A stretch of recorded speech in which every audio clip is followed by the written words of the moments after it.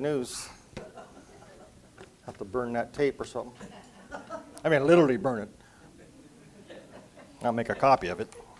Burn it. Alrighty, Romans chapter number 8. Hope I can get through my notes. I type these out, and then I highlight stuff, and then I make other notes on the sides. I underline, I draw arrows, I have stuff on the side, and then I try to figure out what I'm trying to say here. Ooh. I already see a problem. Oh, here we go. I had some pages out of Word. That would have been fun to figure that out. Okay. I think we left off in verse number 32. We talked about it just a little bit, so we'll kind of review that. Romans 8, verse 32, let's have a word of prayer. We thank you, Father, for the privilege we have, Lord, to study your word, Father, and learn from it. Pray, Lord, you bless the lesson this morning in Jesus' name. Amen. Let's look at Romans chapter 8, verse 32. I'm in the right chapter here. And he spared not his own son, but delivered him up for us all. How shall he not be with him also? How shall he not with him also give us all things? 32. He spared not his son.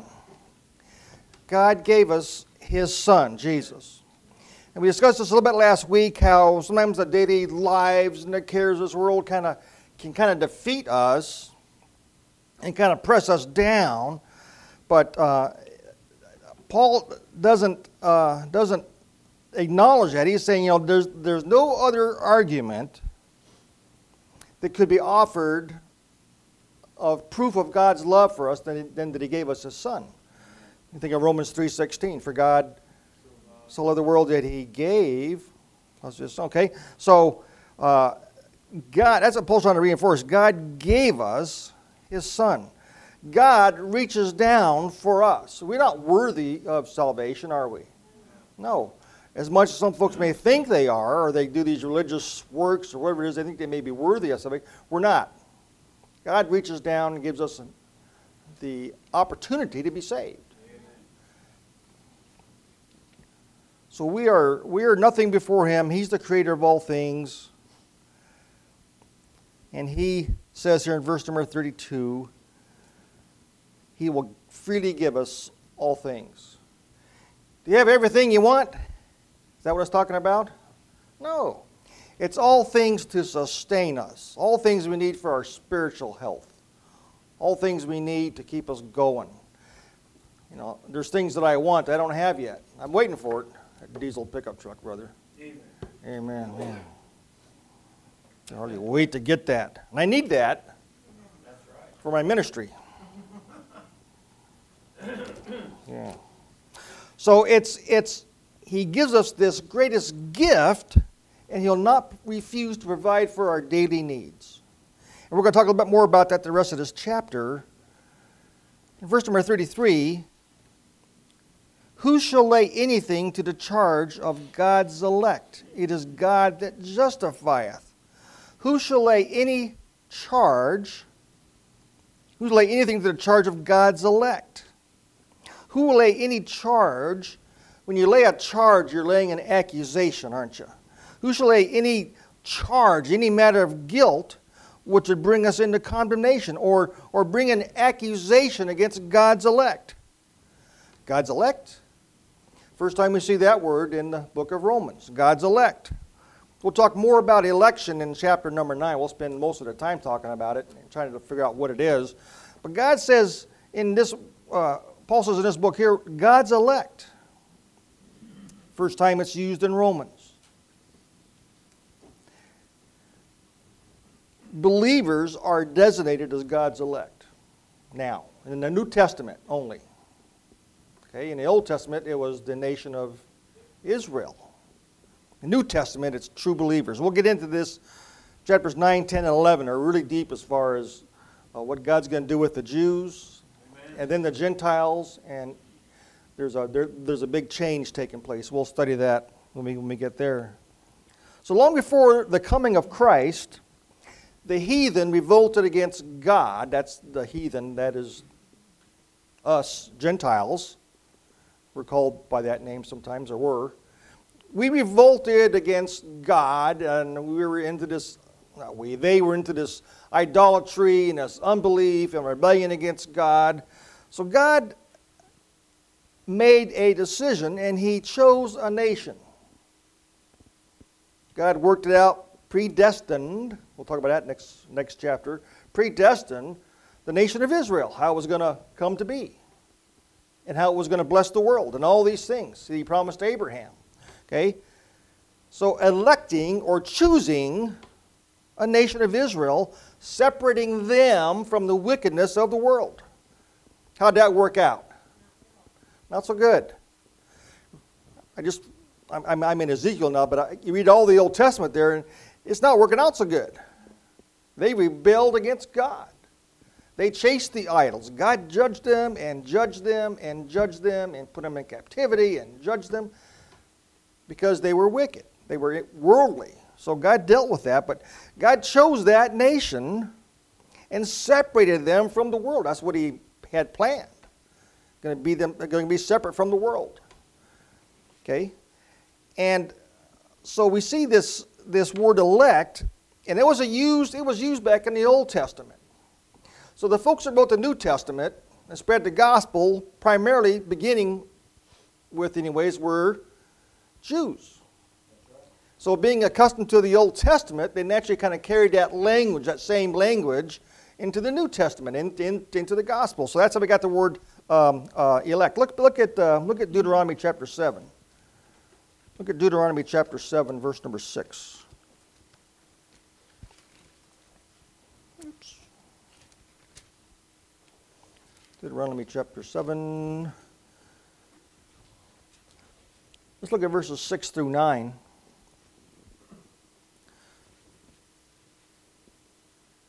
For thou art an holy people unto the Lord thy God. The Lord thy God hath what? Chosen thee, or we can use the word, elected thee, okay, to be a special people unto himself above all the people that are on the face of the earth.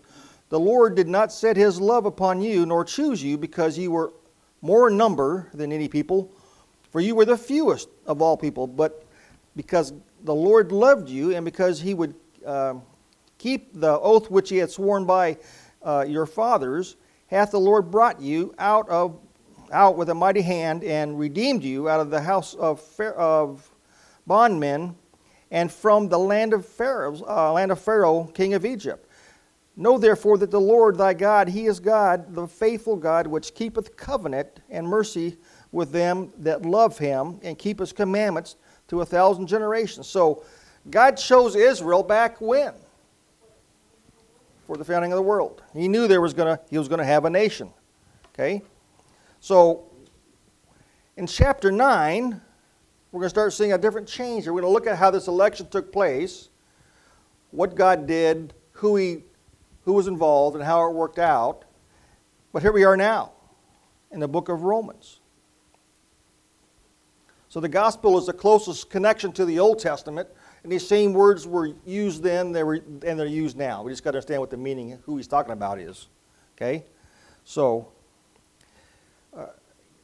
those that rejected God, Jew and Gentile, God rejected them. They're not elect. They're not true believers. And we're going to get into next couple weeks here the two Israels. You got true believers and you got Christ rejectors. Okay, we're going to learn that, and we'll see the scriptures for that and stuff. So, the people that were rejected now no longer are the people of God, because they rejected the Messiah. They're no longer the chosen people. And we'll study this, like I said, next couple chapters. You got to make sure you come, or you're going to be totally loster than you are now. Look at verse 34, back in our text here. Who is he that condemneth? It is Christ that died, yea, rather that is risen again, who is even at the right hand of God, who also maketh intercession for us. Who is he that condemneth? It is Christ that died. Verse number 33 asked, who shall lay anything to our charge? who will lay any accusation to one of God's children?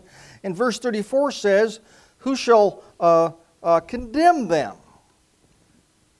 You can't be condemned unless you're charged with something.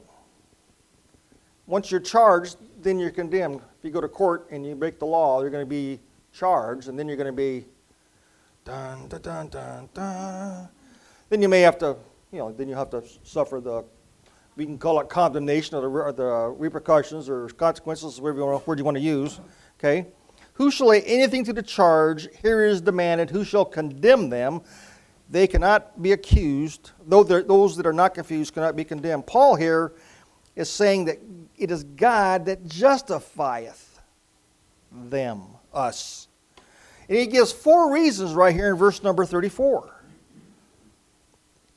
Who is he that condemneth? It is Christ that died, yea, rather that is risen again, who is even at the right hand of God, who also maketh intercession for us. There's four grounds here. Number 1, it's Christ that died. Jesus Christ died. He was resurrected. He's at the right hand of God. His enthronement there at the right hand of God.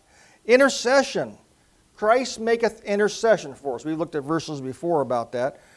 Christ maketh intercession. He's our advocate. He maketh intercession for us.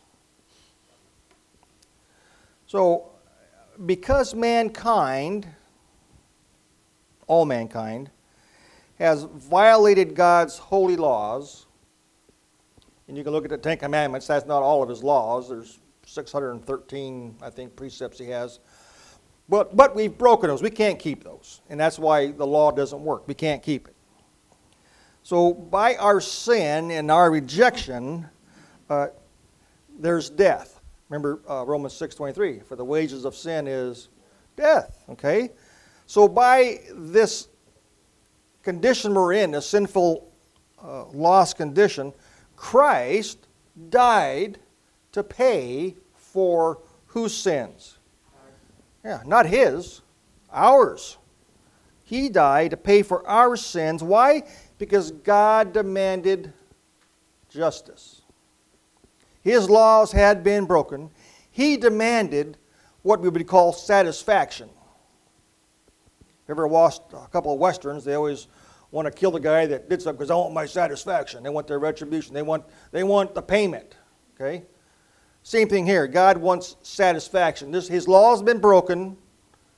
Man has rejected him. He wants satisfaction. He wants something to pay for that.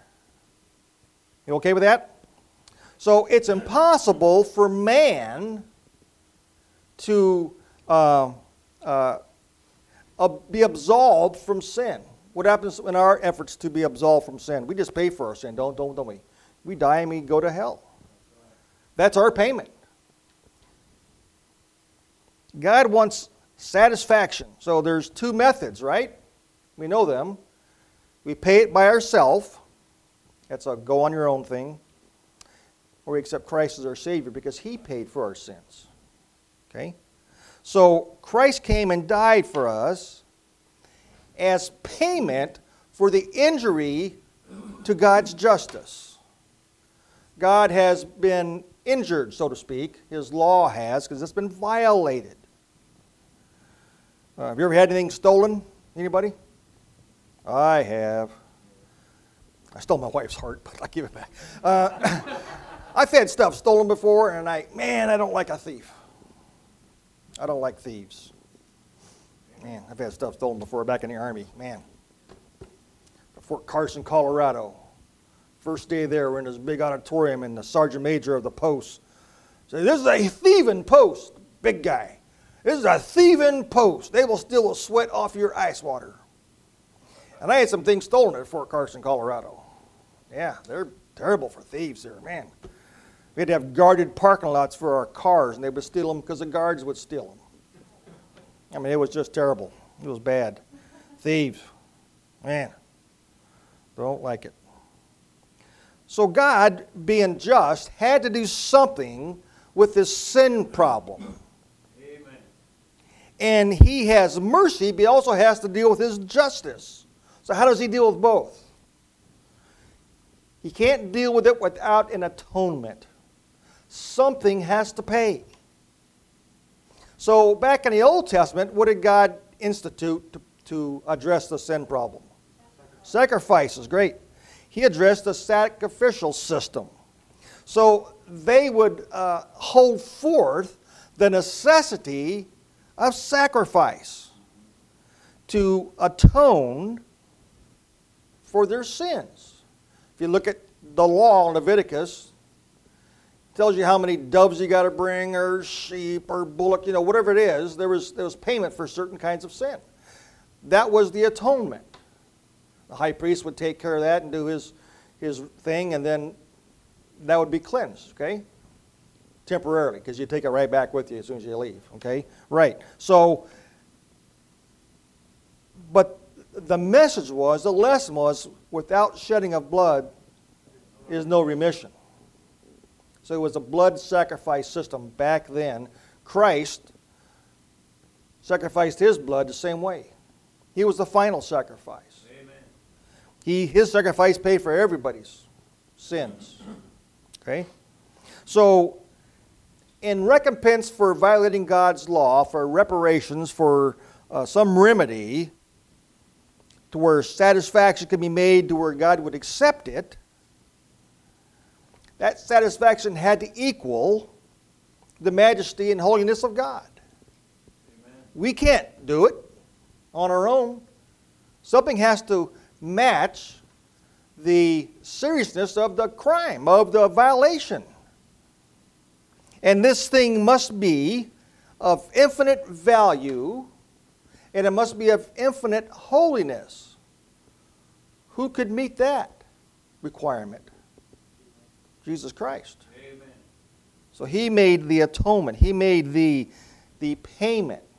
He made the satisfaction. God was satisfied with that.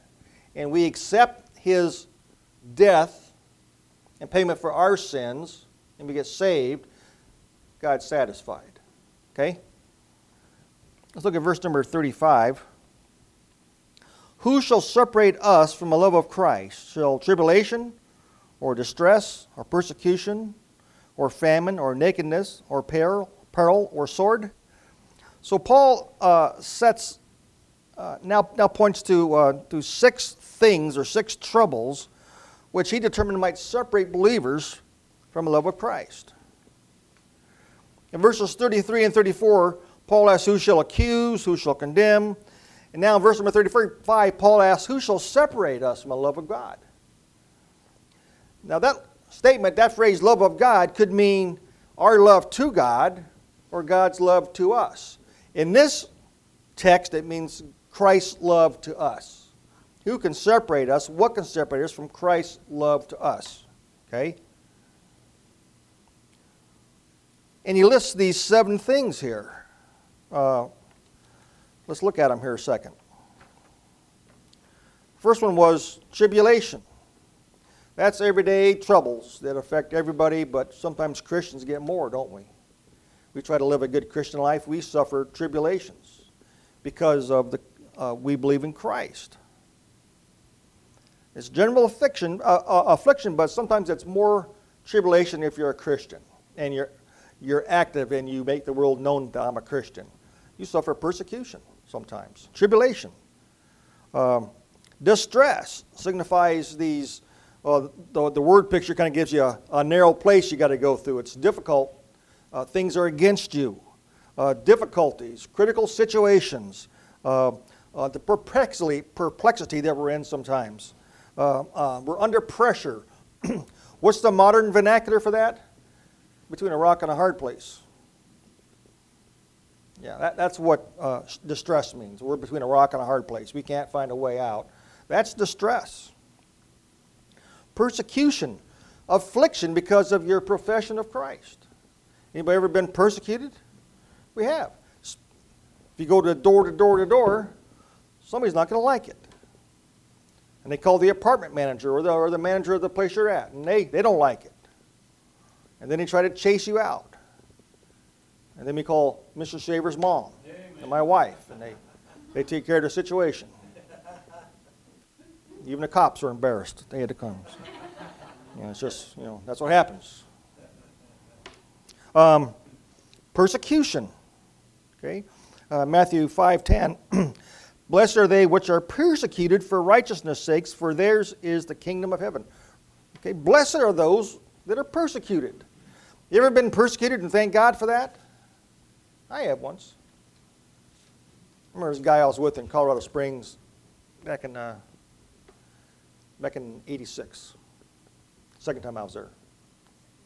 School. First time I was there, second time, 86, yeah. We went to a church there, and I went to this guy door to door, and we went to this, we came across, and, we were door to door, we were kind of trying to share the gospel, and went to this one really bad-looking house, looked bad, run down, a bunch of Harleys out in front. And Bob says, Kurt, it's your turn. I said, no, it's not my turn. No. We're going to flip for this one, buddy. I'm going to flip you, and you can flip me, but we're going to, it was bad. I was afraid. He said, oh, come on, get up there. I'm behind you all the way. Yeah, that means you can run first, too. So, I was kind of scared. And, boy, I knocked on this guy's door. Music's playing. There's smoke wafting everywhere. And this guy, and this big old guy in these blue jeans, no shirt, beard, mustache, long hair, got a Budweiser in one hand. Bud makes me wiser. And he's got a cowboy killer in another, and he's chewing tobacco. He's got juice running down his beard. And he's about, 7'10" or something. He's really big. And he goes, he gives me this, yeah, what do you want? Hi, I think we got the wrong number. I'm sorry. Sorry, I just wanted to invite you to church. And, I was scared. And you got to look up to them, and all you can see is their chest. It's a big guy. Why don't you run away? Why don't you run along and play with somebody else? Yes, sir. Yes, sir. Sorry to bother you. We're out of here. I said, Bob, never again. I told my friend, never again. Yeah, I was scared. Man, we didn't get beat up or anything, but I was afraid of it. This guy, man. But you got a cowboy killer, that's a Marlboro, in one hand, and a Bud Makes Me Wiser in the other. And they got chewing tobacco going down their beard. Man, they got a problem. Anyways, so that was unsuccessful. Anyways, and it goes on from persecution, goes on to famine. We talk about these apostles. If you read their history, they suffered. Most of them were killed. They were persecuted. They were chased down. Frequently subjected to famine. They couldn't even exist. They had trouble getting by. Nakedness. They would take everything from them. 2 Corinthians chapter 11, read all the things that Paul went through. Stripes, beatings, shipwrecks, various perils, hunger, thirst, cold, nakedness. Plus, what else did he have to do? Care of all the churches. So, he's been through all these things, Paul has. Peril, dangers to Christians, which we alone are exposed, especially these days, when they are looking, not they, our government, seems to be a little more intrusive now, and they're not afraid to try to shut a church down. And the ones that have been shut down have got relief through the Supreme Court, thank God. But they wouldn't care a thing about shutting a church down because it's against what they want to propagate out there. So, and we're still dealing with it. I think it's going to get worse as the time gets closer to the rapture. It's going to get worse. And a sword. That's the ultimate. Paul suffered all of these, even the sword. See? I missed a verse here. Verse number 36. As it is written, for thy sake we are killed all the day long. We are accounted as sheep for the slaughter. Paul's talking to them. There's three things here in this verse. The time of these sufferings, all the day long. The manner of these sufferings, as sheep ready for the slaughter. The cause of these sufferings, for thy sake. So Paul's being very, very plain with these folks. You're going to suffer. Things are going to be hard. It's not easy. Now that verse number 36 is a quote from Psalm 44:22. And it's descriptive of what God's faithful people may expect from their enemies.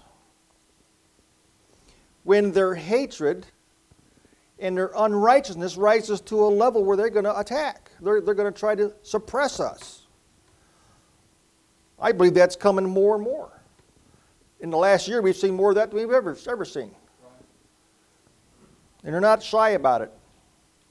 Not at all. Verse 37. Nay, in all these things we are more than conquerors through him that loved us. And all these things that we've discussed, all these sufferings we can have, all these tribulations, all these things, they cannot separate us from the love of Christ. And I say it's the love of Christ. My love for Christ can waffle some. I love God, I love Jesus Christ, but when I get under serious trial or persecution, sometimes I kind of wonder, don't I? Do you ever do that? You kind of wonder, what's going on? And we look back at, I must be sinning. I must have some sin or something in my life. It must be so. So we kind of question where we're at with Jesus, but he never questions where he's at with you. Amen. Nothing will separate us from the love of Christ. We are victorious through him. Look at verse 38. For I am persuaded, I like that verse.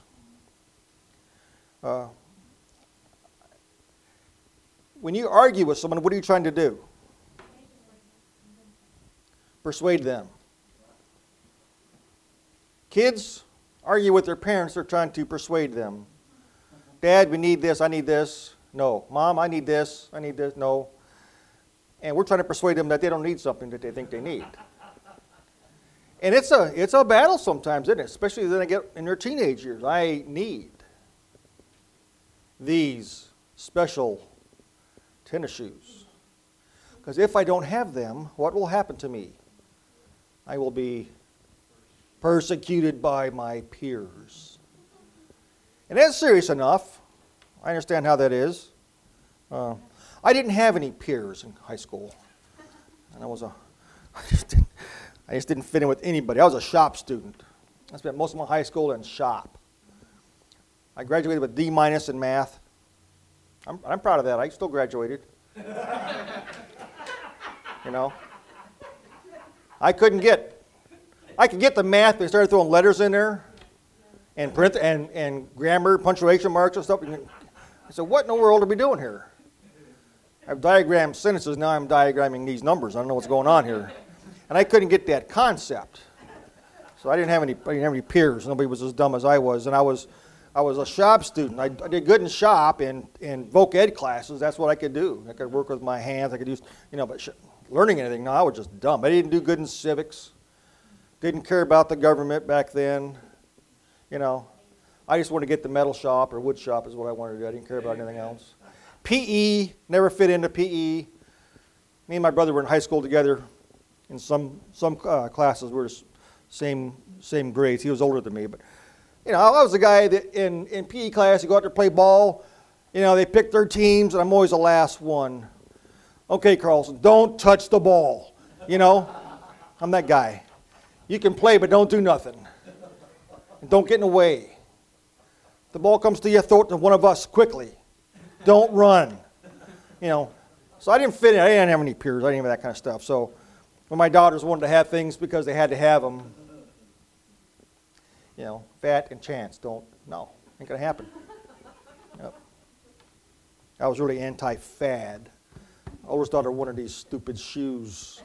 Forgot they were jellies. You know what those are? It's back when, little ways. Jellies. Had to have them because everybody else had them. I said, that's why you're not ever going to have them. I said, even when you're married and gone, you are not going to have those shoes. But it's hard. People are hard. Kids are hard on each other, man. It's bad. I don't know how I got up on that. But anyways, people get persecuted by their peers. And I think it's going to get worse. The more you make yourself known as a Christian, And Kathleen's found us out at work. You got to stand up for what's right. And it's hard sometimes. You get ridiculed. At my work, I had a Bible on my desk. Someone had asked me to take it off. I said, stay out of my office. Amen. You have a Bible on your desk for? I like the Old Testament punishment. Anyways. So I used to read it during my lunch hour or something, my Bible. Nay, in all these things we are more than conquerors to him that loved us, and nothing's going to separate us from Christ's love to us. Our love to him can get shaken a little bit. We can get hindered by our sin or by our whatever we're going through, depression, whatever it is. We can succumb to that a little bit. We can be depressed by that. God can't. Verse number 39. Well, let me go with verse number 38 again. I'm persuaded that neither death, nor life, nor angels, nor principalities, nor powers, nor things present, nor things to come, verse 39, nor height, nor depth, nor any other creature shall be able to separate us from a love of Christ, which is in Christ Jesus our Lord. Just look at these things for a second. Neither death. Was Paul afraid of death? 2 Timothy 4:6, I'm ready to be offered. I fought the good fight. I'm done. Laid up for me as a crown. Okay? He was ready. He wasn't afraid of that. Amen. He wasn't afraid of that. Nor life. That means the prosperity we have in life, the high life, as you may call it, the prosperity, the riches of life. Nor angels. Angels talking about Satan and his followers. They can't separate us. Principalities, what's that? Starts with a gov and ends with a mint. Government. They can't separate us from Christ's love. I like to read these books. I used to read a lot of them, of these Christians behind the Iron Curtain, back when there was an Iron Curtain. Well, they had more faith. These guys smuggling in Bibles, Brother Andrew, other guys, all these guys smuggling in Bibles, having churches in, just basements where they can hide from the authorities. They were giants. Amen. They were giant Christians. They were giants spiritually. Because they were under persecution. I read those books and say, boy, I'm glad I wasn't there. But I might have to read them again, huh? How do they do this now? I have to make sure. Because we're being oppressed. They just signed some voting thing he's going to sign today. We're essentially what they did this last election is going to be legal now. All these things they're making provisions for. So all these things, principalities, powers, governments, can't oppress us to the point where Christ will separate his love. We just got to find another way to worship, another place sometimes. It just depends on how bad it gets. But it's been that bad. It's still that bad in some places. There's Christians in China. There's Christians in other parts of the world where there's oppression. I think Iran has Christians. Okay? They're being oppressed. They're being killed. Principalities nor powers, nor things present, going on now, nor things to come. We know what's coming, don't we? Because we've read the book. Amen. That stuff's going to come. I don't think we're going to be going along modern day, everything's doing wonderful, then our tribulation is going to happen. I think it's going to be worse and worse and worse. And then we're going to know, we're going to know, it's got to be any second now. I don't think we're there yet, but I think we're heading that road. I think things are turning that way now. We're going to start seeing, and we're going to start expecting more than we are now. Jesus has got to come. It's getting so bad. I think it's going to happen that way. I don't think it's going to be a nice sunny day and everything's great and everybody's feeling good. All of a sudden, come up. I think we got to go through some hard times here first. That's my opinion. You don't have to believe that. Nor height of prosperity, or depth of misery, nor any other creature. That kind of narrows it down. shall be able to separate us from the love of God, which is in Christ Jesus our Lord. Amen. And we learned earlier, back in a couple, 10, 12 verses earlier here, back in Romans 8:28, and even before that we learned that despite being Christians, we're going to experience hardships and sufferings. So that proves that we're not exempt from that. I went through my first trial as a young Christian back in 1975. I could not believe I was going through something bad. What is going on? I talked to the pastor. Hey, I just got saved a couple weeks ago. How come this happened? He says, because you're a Christian. Because God's going to start teaching you things through trials and persecutions. And you're going to grow more. You're going to learn from them. Amen. So really? When I was back up there in the front, took me back in the little room, you didn't tell me that. Oh yeah. It must be page 2 or something. I don't know what I didn't know that until a couple of weeks, and I started to, I had to learn that. Been learning it ever since. So where does it say that in the? Oh, it's over here. The sufferings. Yeah. We didn't show you that? No. Can't give it back. I'm just saying, we didn't know that. How many of you knew that when you got saved? How God teaches us things. Yeah. Anybody ever been through a trial before? If you're not raising your hand, I'm wondering. Never been through a trial? Did you like one? I can arrange. I have people that I know can arrange things. Okay? So, it may be that Christians may suffer more than any other people. Because people want someone to point to. People want somebody to blame. And they'll pick on a Christian.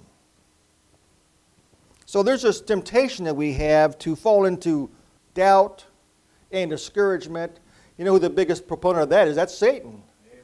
When God brings you through a trial or something happens, he says, oh, you're not saved. If you were saved, you wouldn't be going through this. If you were really saved, you wouldn't think that thought. And we hear that message sometimes, and we got to push him off. Say no. And quote him some scripture. But we can get doubtful, discouraged. We can grow cold in our love towards Christ if we don't what? Exercise it every day. Exercise it. Pray. I've seen Christians that have got these really deep feelings of doubt and guilt that can't get rid of it, and you can't. They won't let it go. You can show them all the scripture. Yeah, but you don't understand. I heard that before. Yeah. That's us beating up our own selves. So in Romans chapter 8, verse number 1, Paul began this chapter by saying, there is now no condemnation to them who are in Christ Jesus. And he concludes chapter 8 by saying, there is no separation from his love. No condemnation, no separation. The salvation of believers is complete in Christ. Our union with him is indissoluble. You can't give it back. You can't say, I no longer wish to be this. No, it's not an oath. You can't give it back. Once you're saved, you're saved. We'll start next week in chapter number 9, and we'll start going through Paul's problem here. Paul's got a problem in chapter number 9. He's got to tell Israel, he's got to tell his fellow Jews that they're in danger. They're in danger, and God's doing something about it. Warnings are over. God's doing something about it. And we'll see in chapter 9, 10, and 11 how God deals with the Jews, the nation of Israel, and the Gentiles now. Things kind of flip-flop a little bit. And we'll see that starting next week. Let's have a word of prayer. Thank you, Father, for the lesson. I pray, God, you bless the services to follow. Father, we ask in Jesus' name. Amen.